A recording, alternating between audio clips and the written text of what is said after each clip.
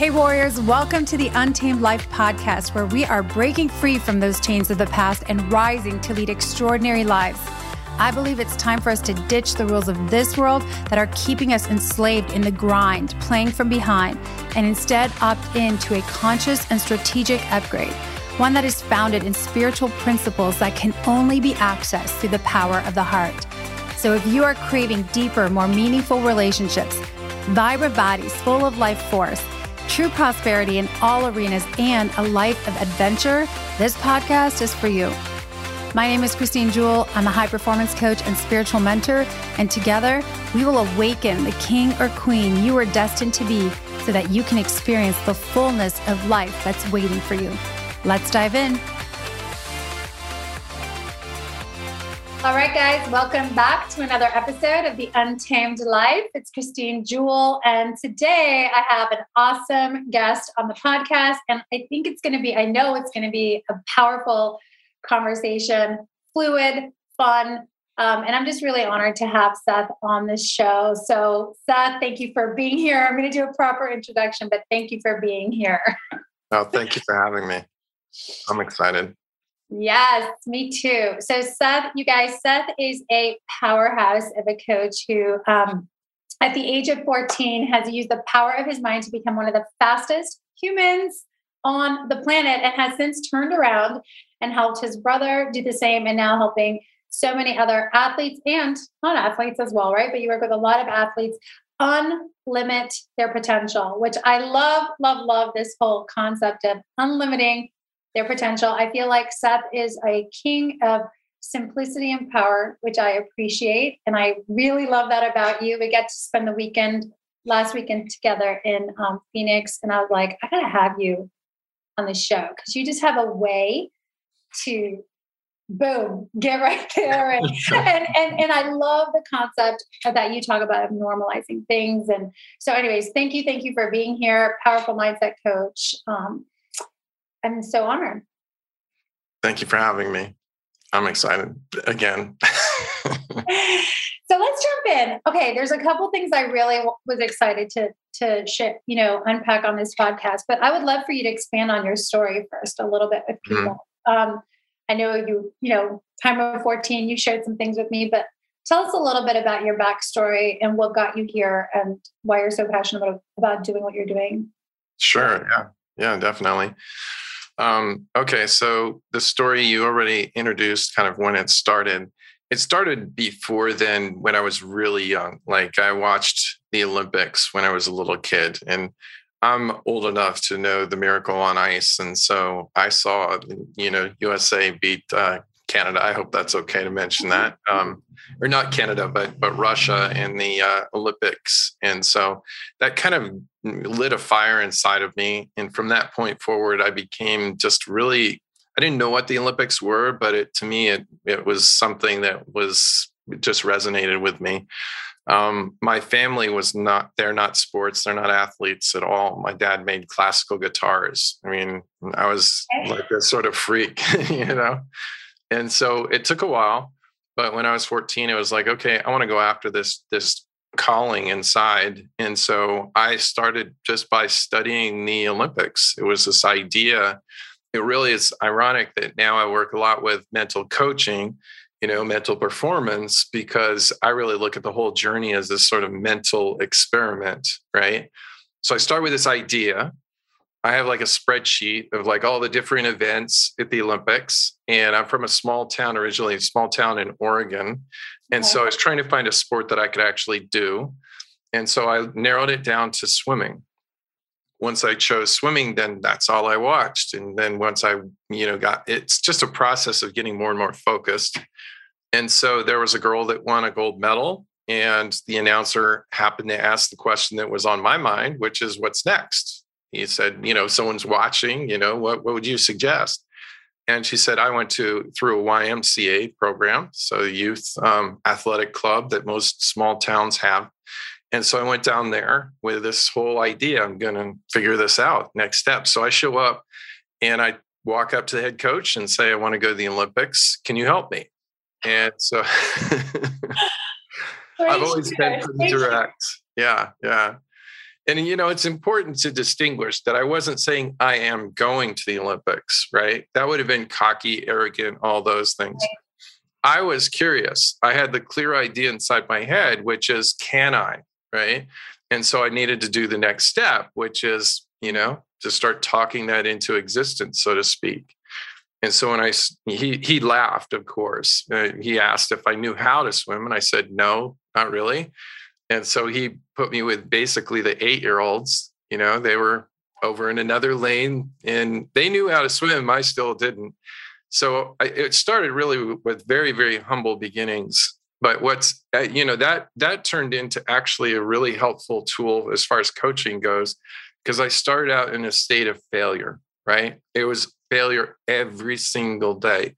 And if I would have taken the results personally, I never would have really started, because I was a teenager and, I'm having to hang out with these little kids and they're beating me, that would have been the end right at the beginning. Mm-hmm.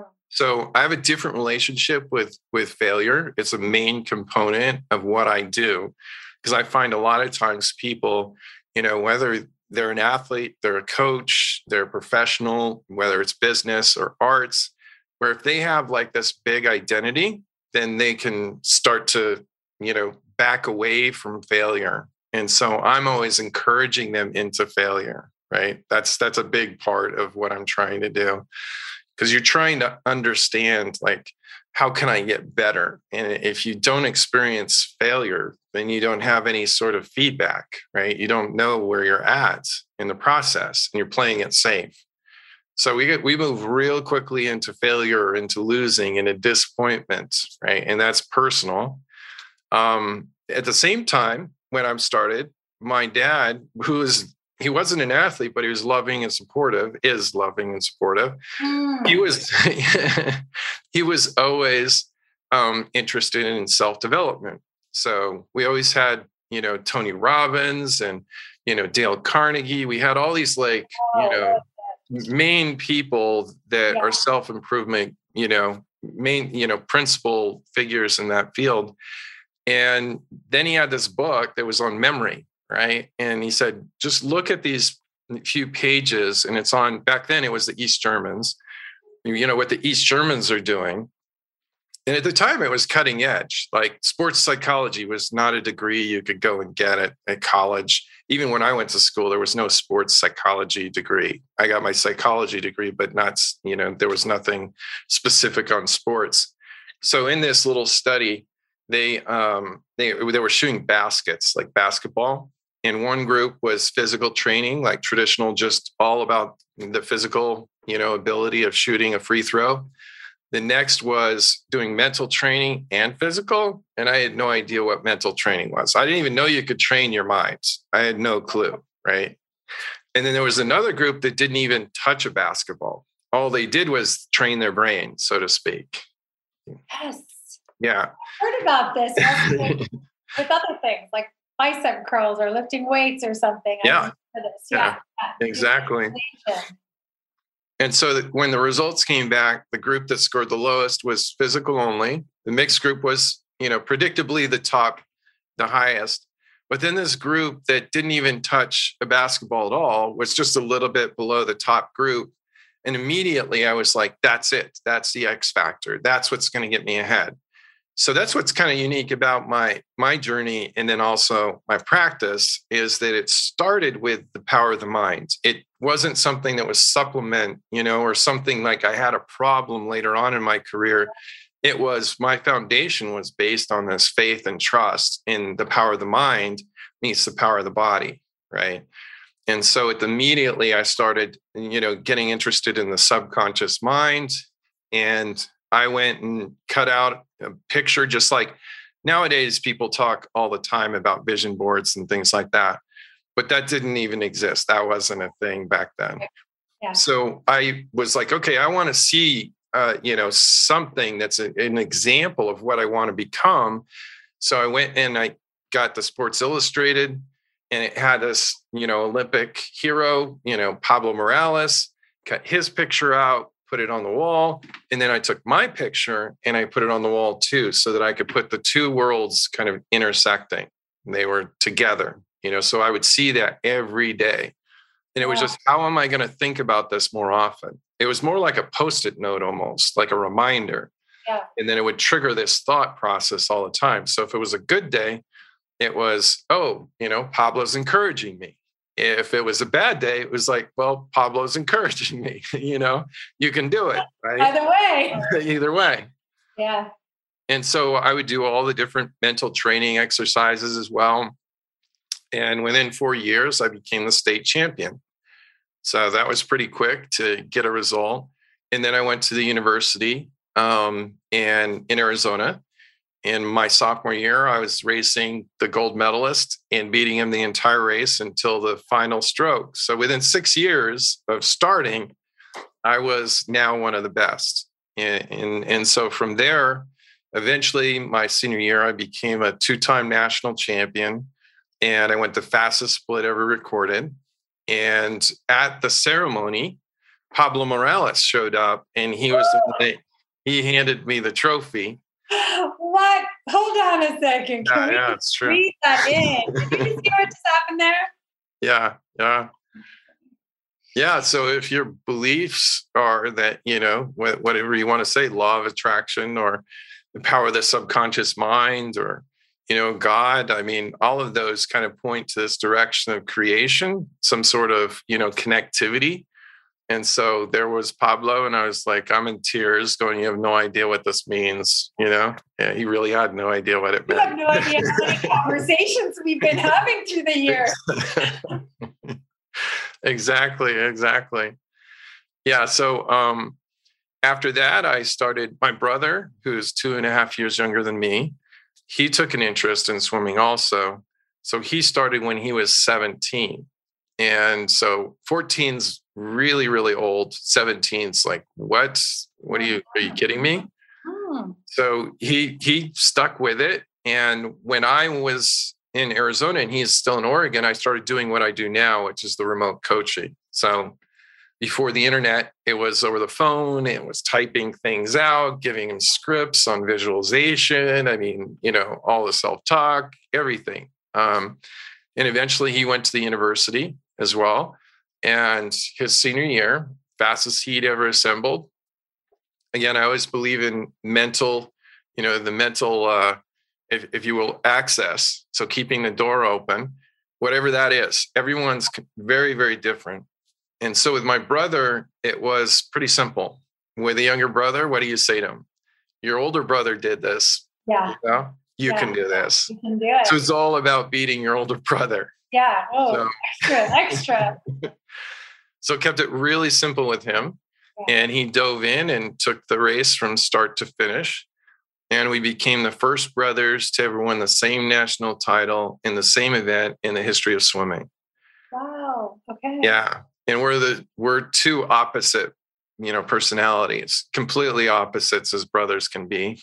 And same results. And the only thing that we share is this faith in the power of the mind. Yeah. So using that with that real life experience and the people that I work with now, it's interesting because when you talk about the power of the mind, you can read about it, right? And you kind of get the idea of it. But when someone sits in front of you, looks you eyeball to eyeball saying, no, this really works. If you take this serious, it will happen, is really effective. So you're taking something that's really subtle and you're really making a big impact.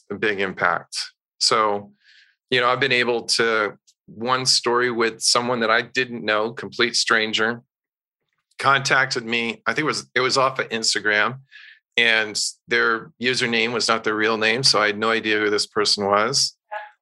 And he said, it was Monday. And he said, I have a practice on Thursday and it's really important to me. Can you help me?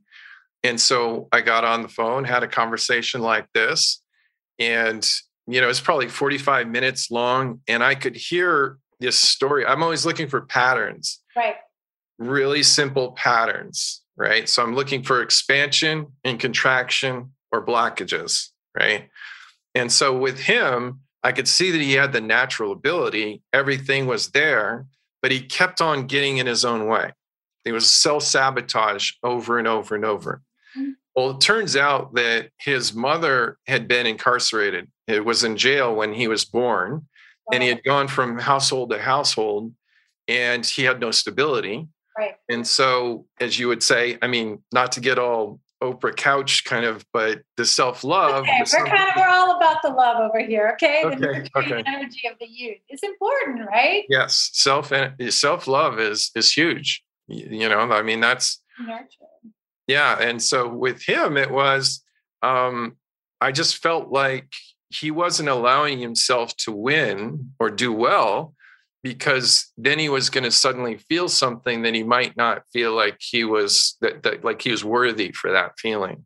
Yeah. So I gave him a tool to like go around it and get straight to him being able to just perform.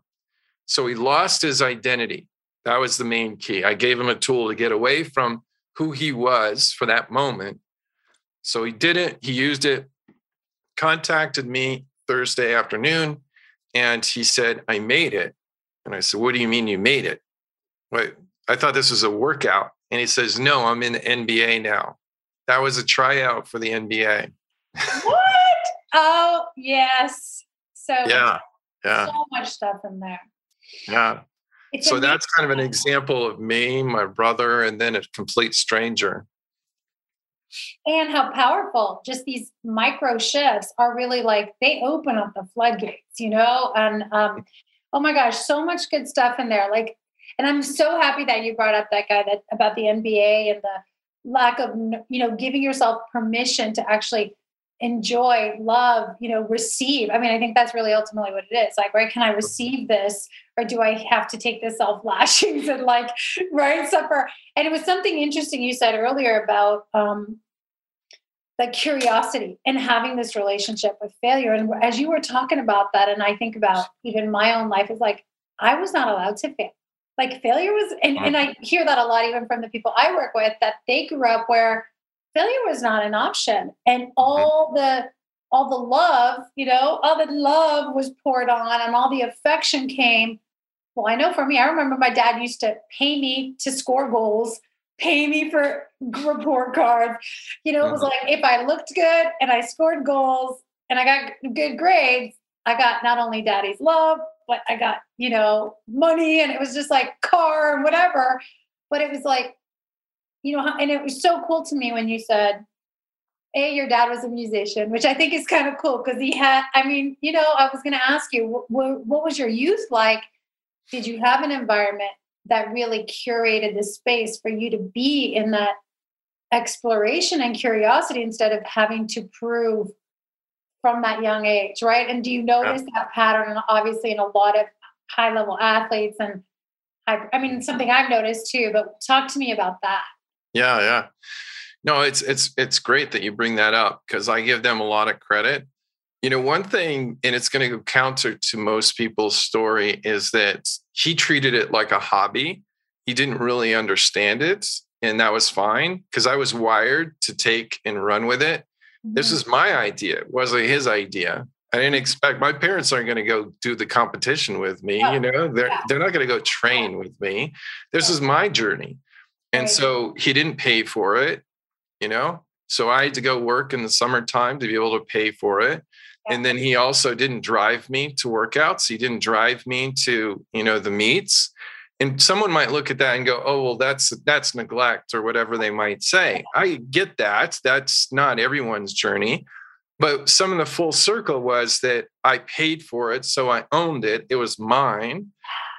And then the other part was that I had to ride a bike about 10 miles just to get to workout, right?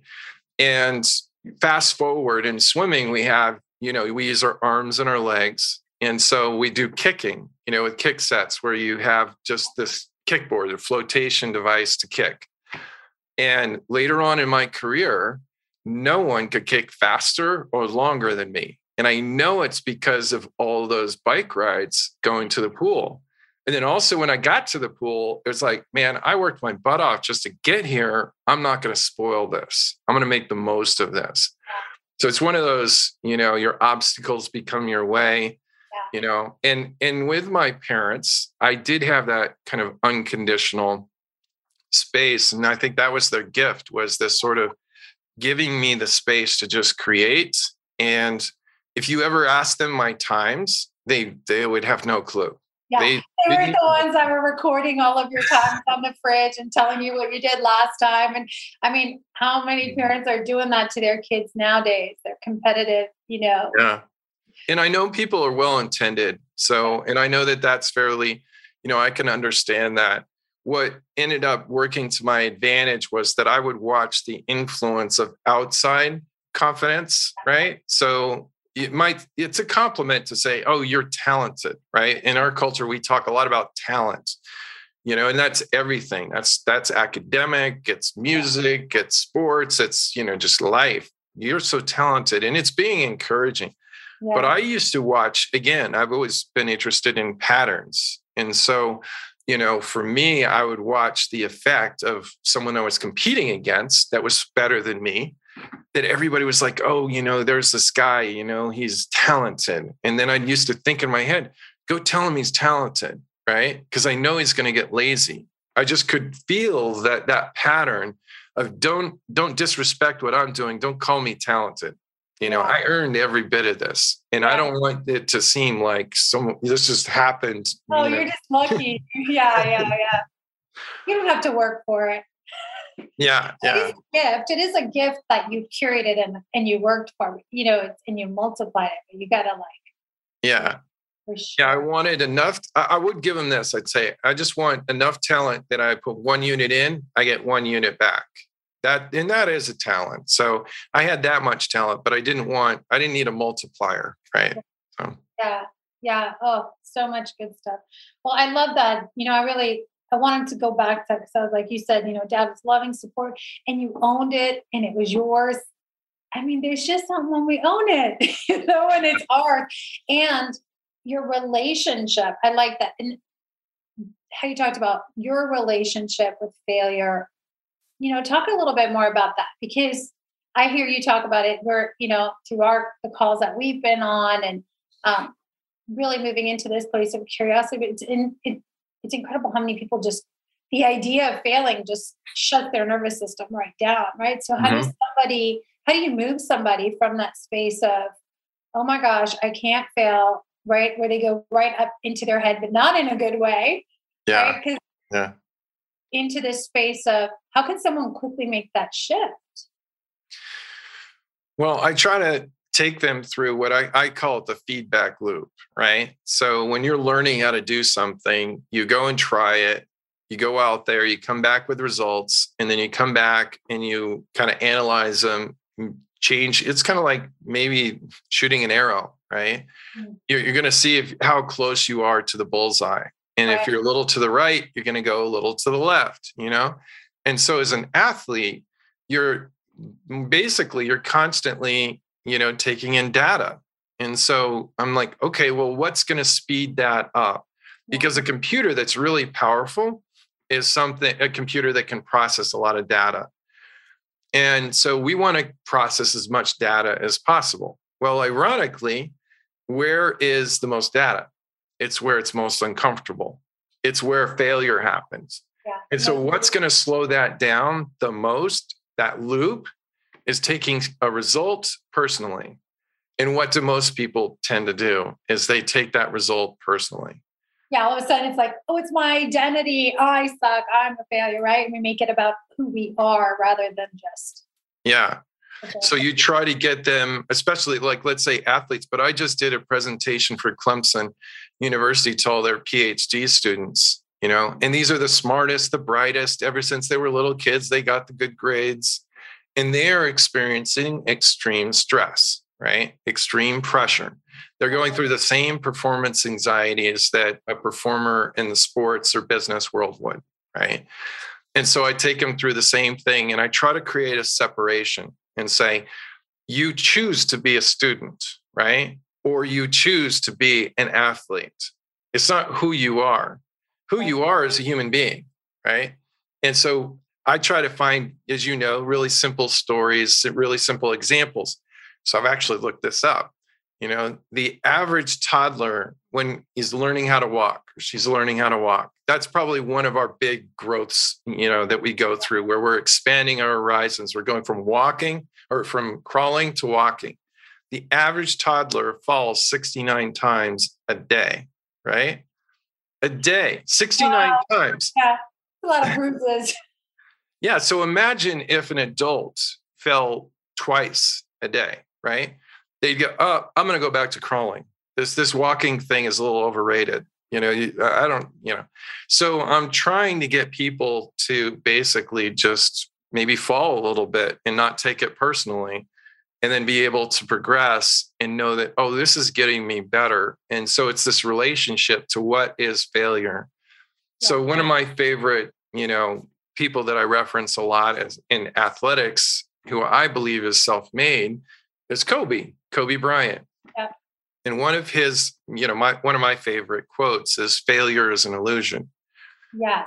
It's an illusion. And he'll say it. I mean, he'll just go, well, what is that? What is failure? Tell me what failure is. Yeah. And when he puts someone on the spot, it's like, well, your failure is different than my failure.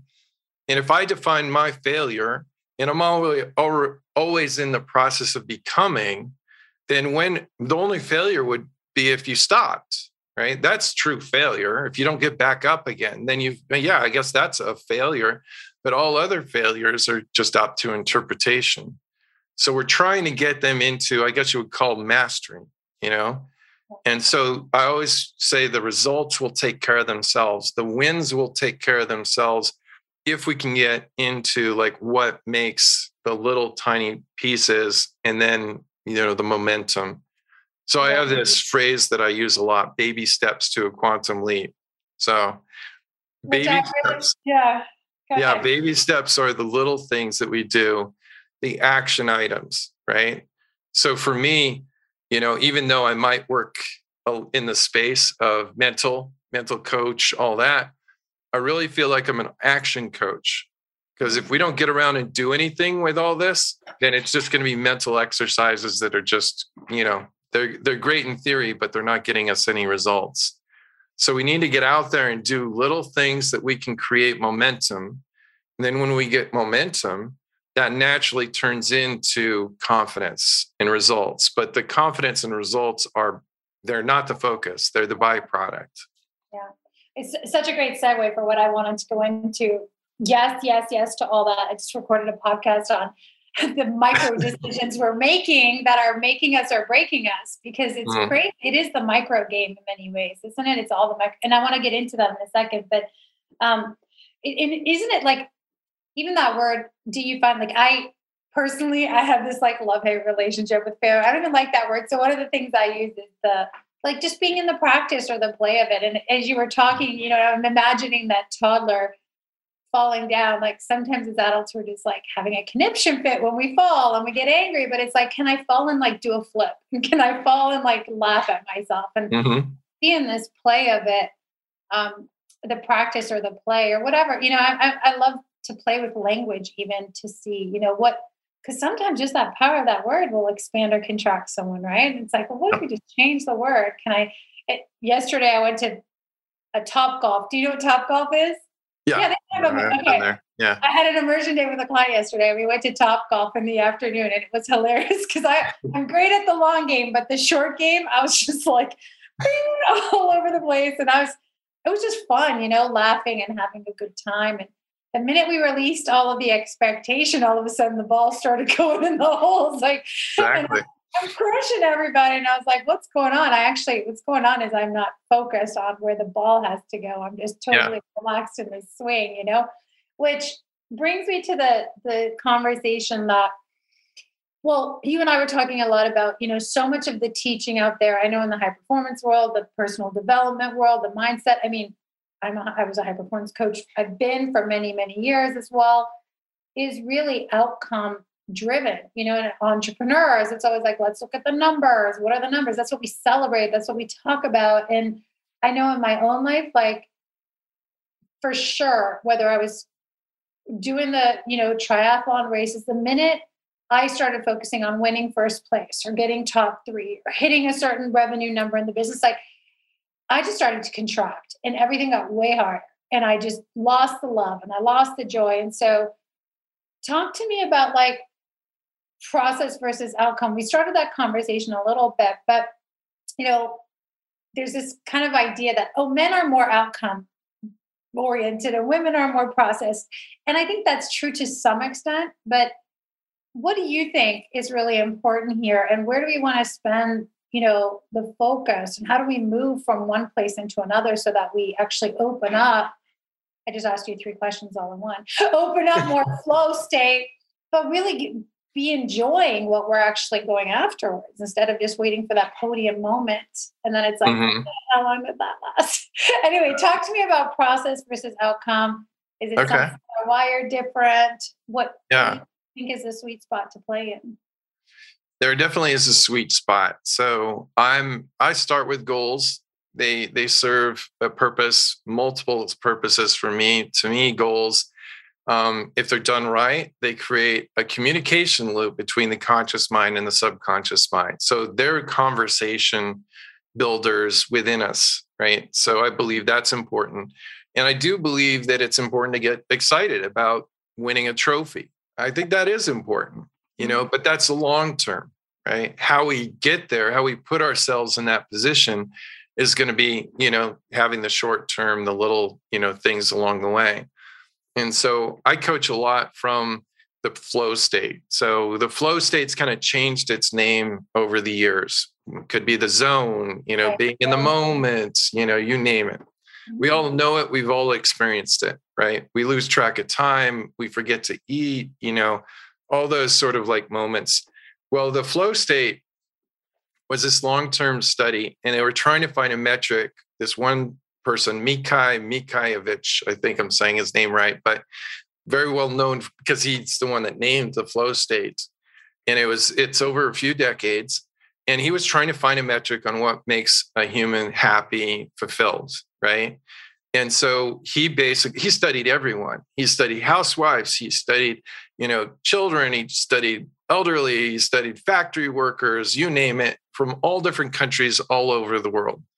And what he came back was he discovered the flow state. Now, what's interesting for me is that the flow state is in a place where it's uncomfortable to get to, right? So the example that I like to give is the ones that get into the flow state probably the quickest and most consistently, as far as performers go, as far as athletes go, are these extreme athletes. So let's look at one of the ones that are doing the big wave surfing, right? Right. So they drop into this wave, but they're literally dropping into the flow state, right? So there's 3 main elements that we talk a lot about, which is you have to have control or competency. You have to be able to surf that wave to begin with. Otherwise, that's a very good way to kill yourself, right? I will not die here. Yes, exactly. The second is that it has to be unpredictable. So it has to, you don't know what's going to happen next. So every wave is brand new, more or less. You know which way it's going to break most likely, but it's still brand new and unique and authentic and all that. And then the next area where I spend most of my time in is pressure. So pressure, our relationship. So if you go back to failure or you go to competition, it's your relationship to pressure. When the pressure is on, when you have a lot at stake, how are you looking at that feeling inside the moment? Are you looking directly into the eyes of it, or are you avoiding it because it's coming anyways? So if you go back to the big wave surfer, they have a pressure, or tension. I like to also say tension that gets your attention. That when you drop into that wave, if you are not at your best, then your life's really at jeopardy, right? So you might break something, or, in some cases with these huge waves, they could die. So immediately they drop into the flow state, right? So we use that metaphor to say, okay, what's your relationship? So with the PhD students, it was, what do you feel like you have at risk? What's really, and they'll talk about, well, if I make a presentation, this is what's at risk. If I write a dissertation, this is what's at risk. And so you kind of work through those and get them to realize that they have to be uncomfortable, right? The only comfort you find is that you accept that it's going to be uncomfortable. So I'm really trying to encourage people to be uncomfortable, right? That's that's what works for me. And that's what's worked so far. So I've taken the same principles and worked with like sales executives, right? Taking them from the bottom of their company all the way to the top, double second place, fastest growing tech company. And he asked me, just coach me like an athlete. Yes. And that's what I did. That's what I did. And after we did this, trajectory in 2.5 months, going from the bottom all the way to the top of this big company, I said, and I still meet with him, weekly. I said, there's 3 words I've never said to you. I've never said sales. Yeah. I've never said strategy, and I've never said closing. Right. So we got him to the top of sales with we weren't even talking about sales. That's his area. What about that? That's just the byproduct or I call it evidence, right? And I love that you're doing that. And it's so much yes to that, because people think they need more sales training or they need more how to close sales or, objection handling. And it's never about that. And I'm like, such a waste of time and energy on the wrong thing. So what we're really talking about here is like getting to the core. Yeah. And that's what he'll say is that what you've helped me is a level of accountability of how simple things really are, right? It's all about bringing it back to simple. Where are the metrics? Where's the thing, as would know from your athletics, where's the rep? I got to know what's the next rep, And then it's the feedback loop. How do I adjust and then go out and try it again and then come back with some feedback, try it a little different, and never, as much as possible, don't take the results personal. Yeah. And you can imagine if you do that in sales, if you do that, I work with a Netflix film director. So he's got millions and millions of dollars, that are on the line when he's on the set. And I'm coaching him the same exact way. I'm not telling him how to direct a film. I'm just helping him deal with pressure. And once he can do that, then he's like, okay, I'm in the flow state. I'm surfing my wave. And now I could see it clearly, right? So whether it's sales or arts or sports, it doesn't matter, right? It all works. Yeah. Mm-hmm. I'm breathing that in because yes, to all of that. Again, I agree. And I notice the same thing when I'm in this space with these people. It's like, we didn't know that we were working on your executive team. We're working on how you're showing up as a lover at home, but it's affecting because it's human to human. It's relationship, right? Yeah. It's who we are at the core. I mean, I remember, I think like I learned so much about myself in those moments of being in mountain biking, going over, rocks and log, or being on the side of a mountain. I'm a skier. I love to ski. And I think there's just something about being in the sport. I'm sure it's like that in music or whatever, but it is like a fast track to give you some serious lessons on how to handle that pressure, right? It's like, can I relax? Can I be tuned into everything that's happening on the mountain and also be totally disconnected from everything and just be fully in my body? It's like this weird space of being everywhere and nowhere and fully in your body, right? And it's like your spidey senses are tuned in. You can hear, you can feel, you can smell, but you're so laser in. Yeah. And it is a beautiful place to play and live. Like we can live that way. Yeah. Well, that's what, people will ask me. I've had the good fortune of, meeting and working with some really well-known names and, big time coaches that'll say, you're doing something very different than most, right? They've seen this before, people in the different areas, but as far as like who I am and my approach, and they'll say, what is it? And I'll say, because I'm in the flow state too. Right? Yeah. Oh yeah. Who doesn't want a coach that lives in flow state? Come on. Yeah, I don't know what's coming next. I mean, I have ideas. I have, structure behind everything. I have enough experience to know that I can surf this wave, but I don't know exactly how this wave is going to break today, And so I'm uncomfortable when I coach. That is a major, major part. Like, this is not something that I'm comfortable with. And there's a lot of not knowing. Right. Yeah. As a coach, or as a parent, you could say, my kids teach me way more than I teach them. As a coach, if I'm truly being transparent, they teach me as much as I teach them, because everyone needs a different approach. Everyone does. My coach ended up becoming the head Olympic coach, and we started out as no names together. That's another story that's like a movie. He was, then he became the head of USA Swimming. And so, it was interesting to always have him there to kind of be kind of a father figure again. When I chose my coach, I didn't know, no one knew who he was, but he reminded me of my dad, right? Mm-hmm. That was my one quality. My one quality was, do not mess with my dreams. Yeah. We'll work on the workouts and all that stuff. I really trust whoever's going to be there. You're going to do your job, but just don't mess with my ideas, right? Yeah. And so he was always there. And then when he was in charge of basically Michael Phelps's 5 Olympics, whether he was the head coach or the head of USA Swimming.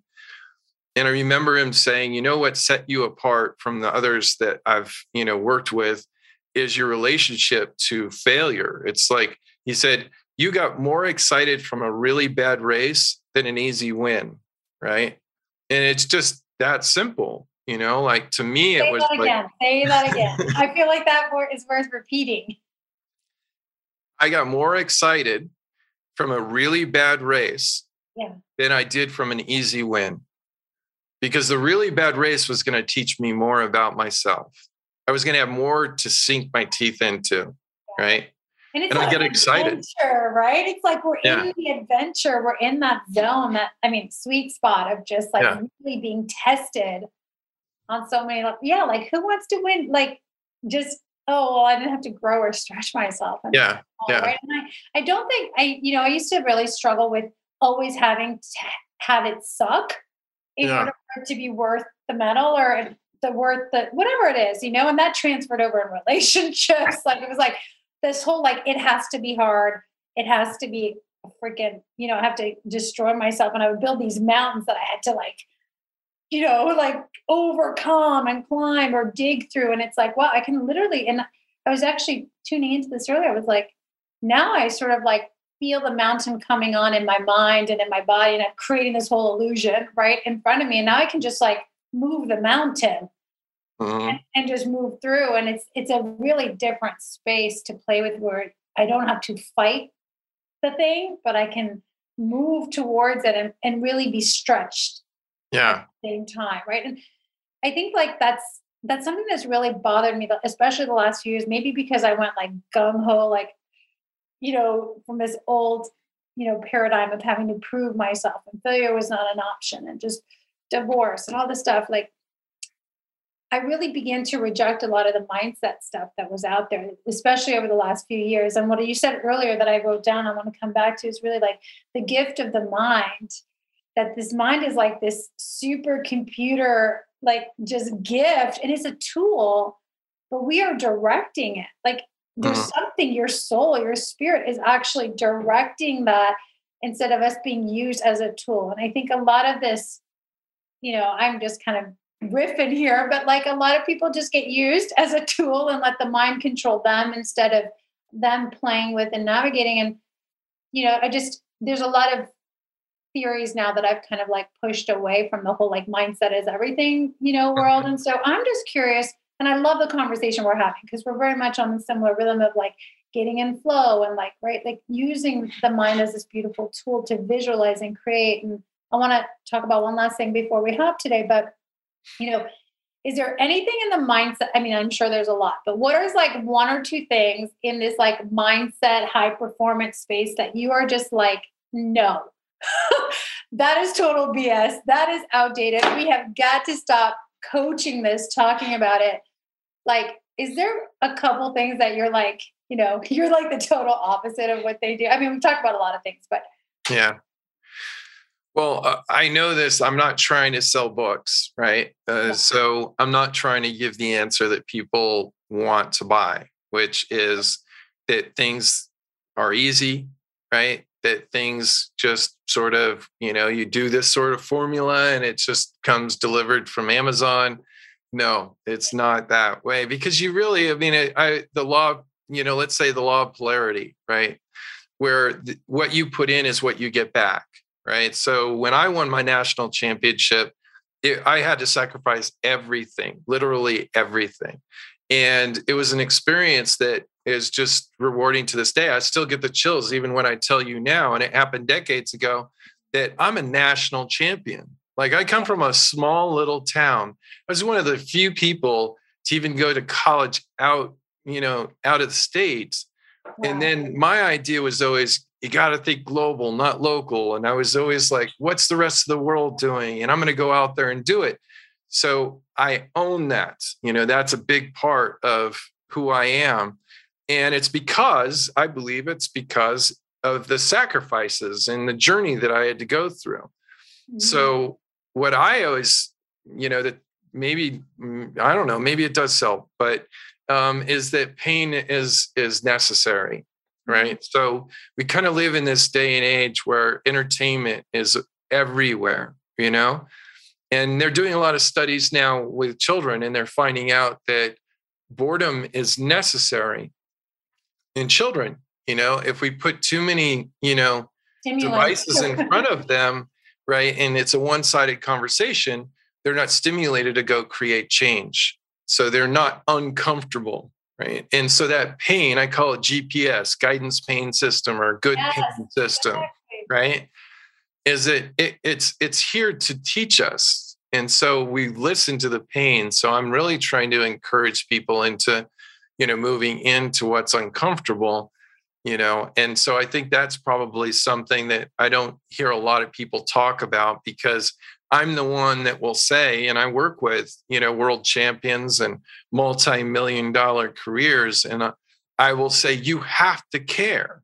And I can look them in the eye and say, I saw that performance and you didn't lay it out. You didn't put it out there, right? Yeah. And you can't convince me that felt good, right? You shut it down early. Why? Because you wanted to see if you could protect yourself from caring. And it feels like rot, doesn't it? See, it's got to be something and so I'm speaking from the heart and the soul there. That's not maybe something that's really popular in a book, but I'm trying to say it has to matter, right? So I work with people with a lot at stake. And so we've all kind of maybe given some sort of, presentation in school, a book report or something, and we got super nervous, right? Well, that's life. That's the human condition. And if you're not throwing up on the side, then it's probably not something that you really truly care about, right? Yeah, so, like, at what point did we make it wrong to be upset? Like, oh my gosh, we're trying to soothe everyone all the time. Like, if you're sad, I've got to fix your sadness, or I don't want to get too close to something because then I might lose it, right? Yeah. It's like this functional relationship pattern that we play out too. But I love what you said. Like, you've got to care. We have to care. Yeah. And what's, so you feel uncomfortable, but that's life. I mean, that's life. And then it teaches you, and you grow from there. And then you got to go back into it, So when I work with like a true like champion, wired, and everyone's champion, right? Inside somewhere, I notice that we're vulnerable, right? Like if I watch like Michael Jordan when he finally won, he's like in the fetal position on the ground crying. That's what I pay attention to, right? That's the level of sacrifice. You see all the ESPN highlights of him slamming the ball and it looks so easy and effortless. I watched his celebration, or when Tiger Woods, when he first won with the Masters, he's like a little baby in his dad's arms, crying, melting. So much overwhelming, like, gratitude for that moment of like, oh my God, this is like so much. Yeah. And it's exact proportion in my estimation to the sacrifice that they made. So again, you gotta care. It's on some level, it's gotta hurt. There's that part. I mean, the same thing in relationships. There's no way around like not caring and just dialing it in. You got to be vulnerable and be curious and be willing to grow and keep moving into that and seeing where it goes. And sometimes when it's really, really confusing, and this is what I try to get people to to agree on is a commitment to commitment, just for commitment's sake, right? That's good. So rather than, committing to something with a result in mind, I'll do it if I get that. No, the world creation doesn't work like that. No, where, right? So anti-organic, anti the way everything in nature works. I love that. The commitment to just the practice, or the commitment to being in the discipline, or the commitment. It's Yeah. so true. I used to own that.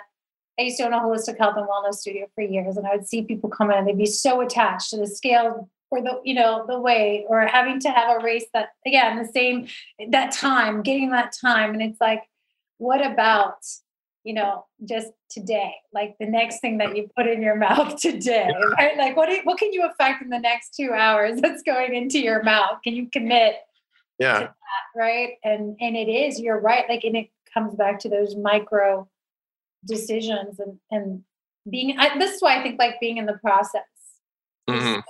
and it's so much more enjoyable, because then you're like winning all the time. All the time. All the time you're winning, right? Because you're like, every time I did that, every time I Yeah. stuck my mouth, Yeah. or didn't do that, or I went for that extra run, when I, Yeah. whatever it is, right? It's like we're constantly giving ourselves an opportunity to win or fail, like whatever, right? I mean, Yeah. to you it's a fail, but to me, it feels like a win.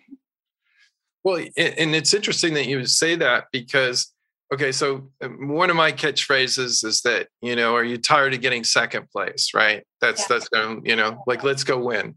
I was second for 2 years, second in the nation.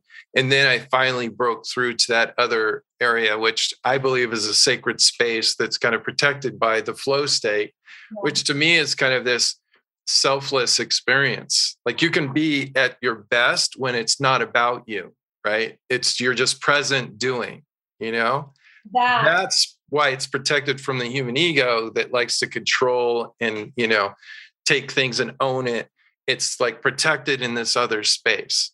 Okay. So when I help people win, what I think is fascinating win, is that they don't talk about winning. They don't hold the trophy up. They don't do all these things. They have those moments, and those are celebrations and they're wonderful. But when they talk to me afterwards, they want to talk about what they learned about themselves. They're not talking about the winning. It's not even about the winning in the end. It's what did I learn about myself? And they're like, wow, I didn't realize that I had that, capability inside of me, or if I'm working with someone that, sometimes I work with really young kids, right? And their parents will come back and say, he's so calm under pressure. She's so calm under pressure. They're no longer beating themselves up, that there's no longer under this torture, and I think in this modern day world, and to kind of go back to an earlier question that you and we had started to talk about, is that, with social media, it's a big one. It's very, very helpful and it's great to connect, but also what it does, whether people know it or not, and this is my theory, is that it makes us brand at a very young age. We're branding. We're doing the same thing a corporation is doing. When you share your story, whether it's your story or your children's story, if they're in the vicinity of it, they will experience it and it will become an identity. Yeah. And so when I work with someone, like I've been working with these top athletes that they're the best. They're the best in the nation, best in the world. And maybe they're really in a good place and I'm going to keep helping them to progress. Maybe they're in a place where they've kind of stagnated a bit. The first thing is you got to drop this identity. This identity is heavy. It is a weight that you physically carry. Yeah. I call it the gorilla. A full-grown gorilla is 250 pounds. Yeah. And like you're carrying around this gorilla and it's your identity. And not only is it hard to perform with that gorilla on your back or on your shoulders, it also makes something that you used to love, it makes it a job, like a job. Yes, right? I can relate to that. So we got to leave the gorilla at the sidelines, right? We got to learn that the identity is not really serving us. Yeah. And it's like you always have something to live up to, right? You're like, not only do you have to, you got to live up to it every day. It's like, Yeah. Do I get to keep that, title today, or do I get to keep that title? And you're constantly trying to hold on. Yeah. Yeah. And it doesn't really, it's kind of fabricated to begin with. So, it's just being more and more conscious of, yeah, you're going to share things. Social media is not going to go anywhere. It's only going to become more sophisticated. It's just, you have to consciously know that I'm doing this over here. So the phrase, you're a human being, you're not a human doing. Yes. Right? Yeah. Exactly. And so we get those kind of interwoven when we start branding our results, and our results become our identity. And then when we think only results, then that's that huge weight.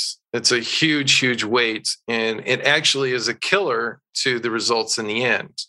So we got to find a way to be a human being. And a human being is allowed to fail. A human being is that little toddler learning how to walk and falling 69 times every day. That's a human being. When you let yourself do that. Fun in the process, right? And having fun in it. Yeah. And giving ourselves permission to just be in the being in the play of it. The permission thing we talked about earlier, that's huge. Huge. So, how much of the discomfort of being bored or is just sitting there, just being still, even visualizing or meditating on what just, where you missed the mark and where you could just that is even so, talk about moving into the uncomfortable, right? People don't want to sit with themselves and just be in that space. So I wanted to make sure that we also, so much good stuff here. I hope you guys are catching this.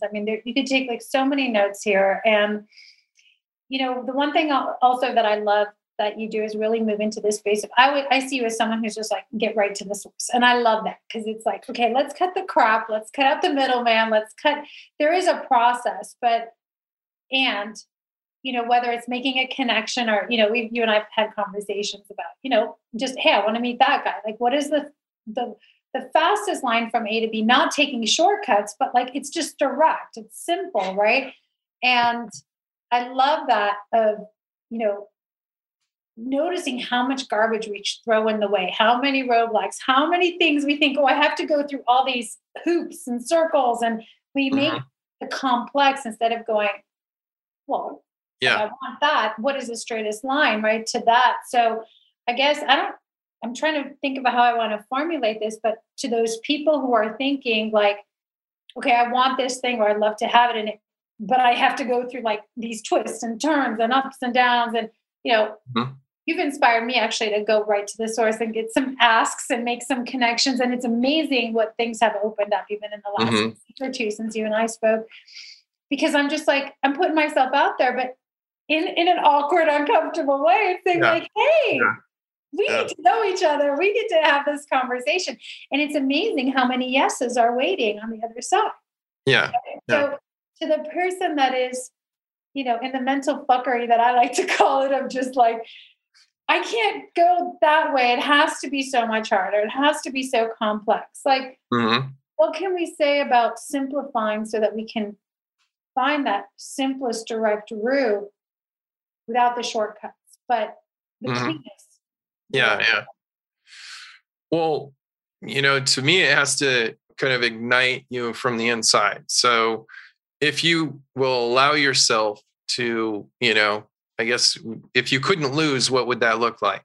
That's kind of how I use the big question of the long-term, goals.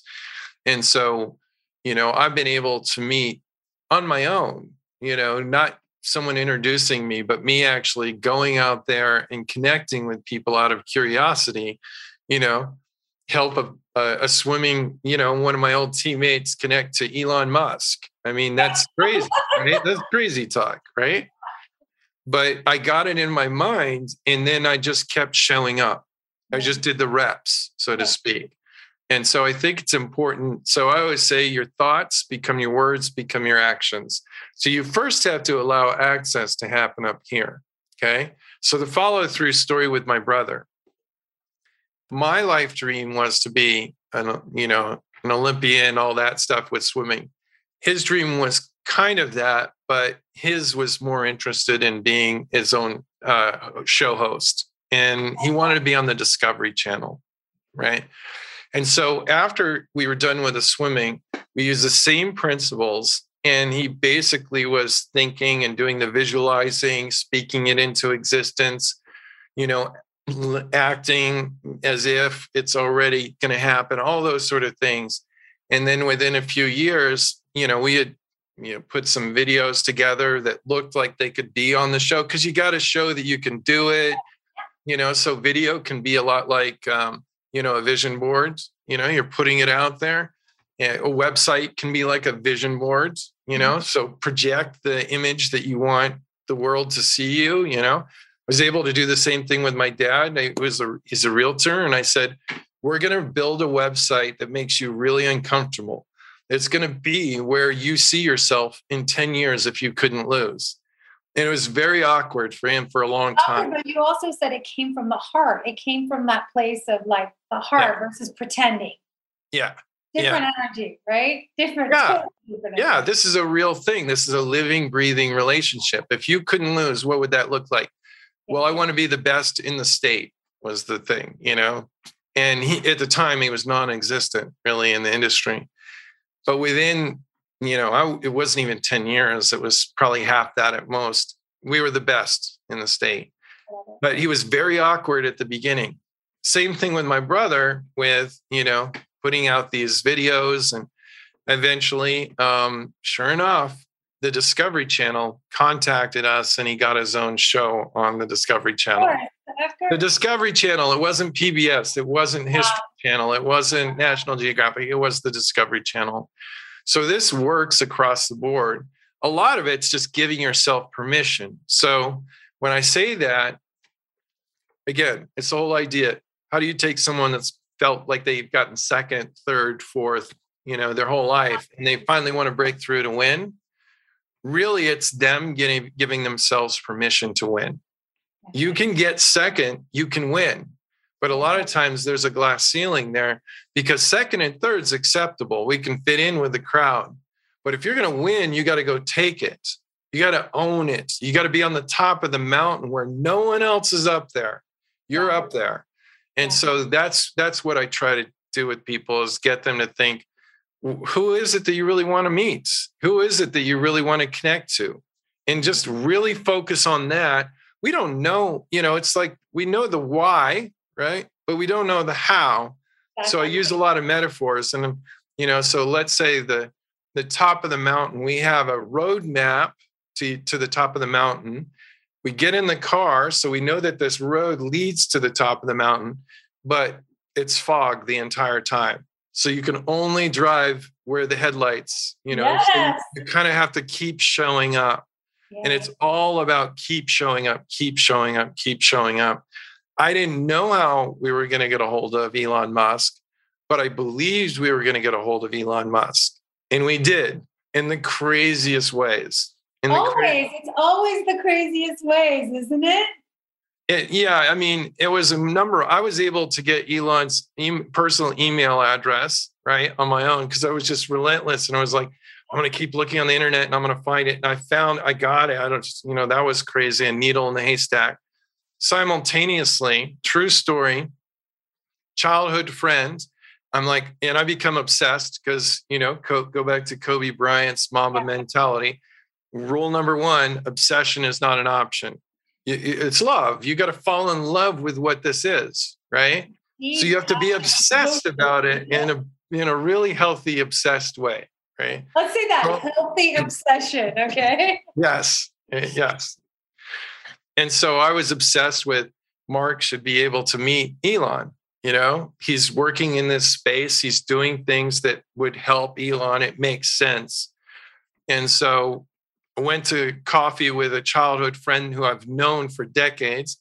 And I tell him about my obsession, because I'll talk to anyone, because you don't know, know this. You have no idea.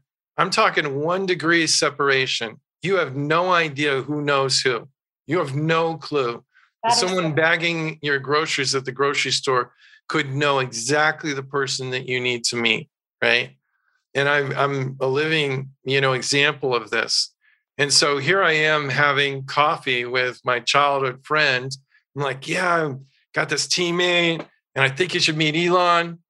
Gets this big smile on his face, and he says, "You'll never guess who I'm going to be, vacationing with, ski vacation."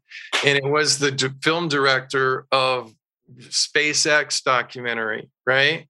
And he's like, "I'll take your introductory letter and deliver it to him, and he'll actually hand it to Elon." This was a childhood friend having coffee. It was the most unassuming, bizarre way. So I just try to, with people I work with anyone that'll hear stories like this, I'm trying to get you interested in like that wonderment, that child, or I feel like a little child when I'm doing this stuff. Yeah, like who do I really want to talk? If I give myself permission to win, if I give myself permission to go and do what I want to do, what is that? Yeah. And I double down on that because it works. Like it totally works. And I mean, you know me, I'm super faith-based, but I believe true. Like the how is not my job. That's God's job. My job is just to say what are the desires that have been placed in my heart by my creator? Let me honor them and stop watering them down and stop locking them away. And let me just say yes to them and share. Like, who cares? People will judge or join or listen or not. But I love the fact that you're just going and you're talking to this person about it and you're talking to that. And I believe, like, when I look back in my own life, that is truly how every quantum leap has happened for me, whether it was, opening my studio or investing in real estate the first time or making a really powerful connection, launching into a new brand. It doesn't matter. Athletics, going to world championships for triathlon. It was just like, to your point, I just decided I'm going. And it was because it was Australia and I wanted to go to Australia and I just wanted to be there. And it was like, but once the decision was made internally and I gave myself permission to say, yep, it was so funny because even that world championship, like I was like raising the money to train and to go. And what happened was someone else created a fundraiser for like a team of us and stuff. And it's like everything came together so that, I could be there. And it was like during the middle of the divorce and it didn't make sense. But everything got into line to support me. And I do really believe the resources show up if we get clear on what, and we honor that. Right. And so thank you for that amazing reminder too, for me, because it's something I preach all the time, but it's a whole other thing to also check yourself and go, am I still naturally doing that? Especially when I start going into the next space of massive expansion, right? Like we all have the doubt. I don't think the doubt ever goes away. Like it's just, I'm stretching myself more. It's like new, my container is going even more. So that old stuff comes up and you're like, okay, can I just breathe and just put myself out there? So you'll laugh. I have to share this quick story with you because the other night I just decided I had hired a company to help us make intros and do more podcast guesting and whatever, and, get on more shows and like promote the book. But I was literally in my pajamas the other night and I saw this man that I was like, I need to have a conversation with that man. I've been following him. I literally I made a video in my pajamas and I sent it to him right there in the moment of inspiration when I felt the pull was strong. And I was like, I'm just going to show up raw and real. This is actually how I roll. And we need to know each other. And he booked a call with me within a few days. Like he was on my calendar on Friday and he's already like made all these introductions to awesome people. And where that's going exactly, I don't know. And it doesn't matter because I'm just in the play, to your point, of being curious.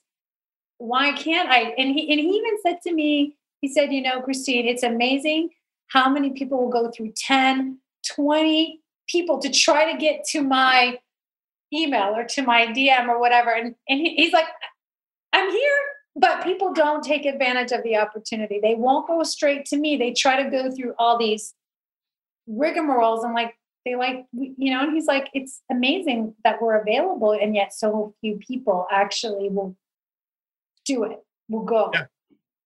Yeah. It's incredible. I mean, I get super excited about it. And, to me, the important part is just you go there in your mind. So Some people call it visualization. I like to call it time travel. You go into Yes, the I like future. time travel. You go into the future, you experience it. To me, it's practical in a performance where you're trying to take the edge off. So if I go experience it a number of times ahead of time, each time it comes down a little bit. So when you're going to talk to someone or you're going to meet someone, it's just this idea. Like I work with a Netflix film director, like I mentioned earlier. And I said to him, I said, you know what? You want to win an Oscar, right? He's like, yeah, that's his gold medal. And I said, I already have my hand on the Oscar. I need you to reach out, okay, with yours, and we'll get it. We'll bring it closer to each other. Yes. And then within I want to say like maybe a week, he was working with his film editor. They just had like a big, huge release, and the editor had won an Oscar. So he's holding the Oscar, like he's holding it. And I'm like, okay, feel that. Yes. Feel the weight of the Oscar. And it goes back to where we started with, normalize that. That is your normal. You hold Oscars. We win Oscars. Just make that normal. So if you go back to the very beginning with the NBA player, I made the point with him. I said, now that you're an NBA player, it better not be a big deal, right? Yeah. This has got to be normal. Otherwise, you're only going to be there for a week. Yeah. So we created this mantra with him, and I use it with everyone, which is, it's no big deal because you're the real deal, right? Well, it's real. It's part of everyday life. I love it. No big deal because you're the real deal. You're normalizing it. And I think you said there, it's like it's exciting, but if you're jumping up and down and freaking out, you're not going to be able to sustain or hold it because you're not relaxed in it. Right? You're not able to sustain it. So getting there might be easy, but then holding that, sustaining it. Yeah, like Pitbull, the artist. He says it's not about making it, it's about managing it, right? Mm-hmm. So we're setting ourselves up to manage it. Exactly. We want to stay there, right? It's not just about getting it once or being in the NBA for 1 week. We want a career there. Yes. So we step into that, we make it normal, and then we can manage it. So good. Well, I think that I'm going to end it there because I think like that is exactly where I'm at too in my life. I think everyone needs to hear that message. It's like, receive it, normalize it, then we can multiply it. Then we can it just becomes who we are and it's natural. And so I hope you guys are getting this because this is like old. We talked about moving into that uncomfortable place, our relationship with failure, normalizing that. I don't like the word next level, but that space. And I love the idea that we're collapsing time and space because we really are, right? And it happens fast. It happens fast. So I encourage you guys to start playing with this, like start collapsing time and space. Just, take yourself there and begin to look for the evidence of it showing up in your world because it really is play. So Seth, what are you really excited about right now? What are you really looking forward to? And then let's tell people how they can find you. But first of all, what are you really jazzed up about right now these days? That's a great question. I'm in a state of expansion too. It's not like I have it all figured out. I mean, I'm still, I'm amazed by how quickly everything just keeps growing and growing. I mean, you and I know the story of recently I had this idea of working with a billionaire. It was just this, the word billion stuck with me. Yeah. And I'm telling you, I used the same thing that we just talked about. And within, relatively short period of time, all of a sudden working with a billionaire. And it's like, this stuff really, really works. So again, we are the ones that we set how quickly, it's how quickly things can expand. So I'm excited about just being able to, manage what's already happening. I'm starting to, put together groups. So I'm excited about that. Started to work with, putting in particular a couple of different groups, one with parents and kids, because I see like these well-meaning parents, there's a lot of pressure in the world. How do you navigate that? And then the kids, they feel this pressure and then the identity comes into the equation. And I just see like this, it's like almost like epidemic level of kids playing scared.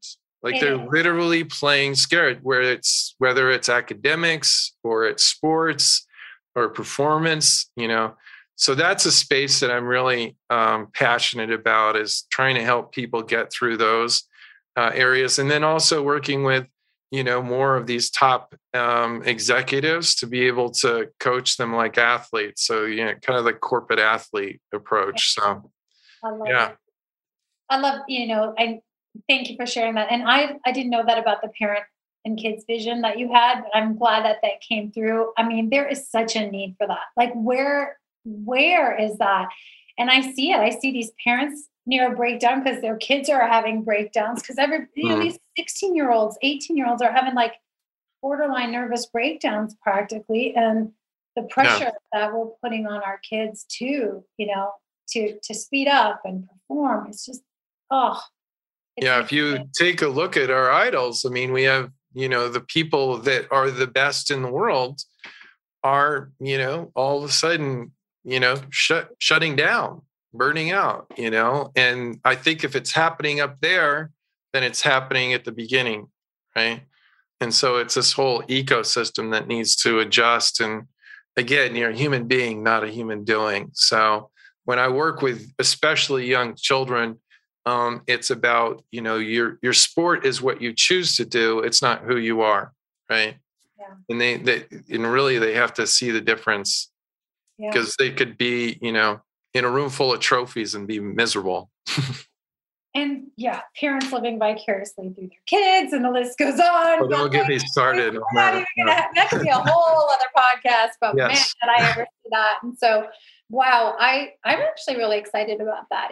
I want to know how it unfolds. I can already think of so many people that I would just be like, get in on this. Like that, their kids are moving fast, and it's a scary trajectory too, when I see the interaction and the dynamic that these families are in. So that's awesome.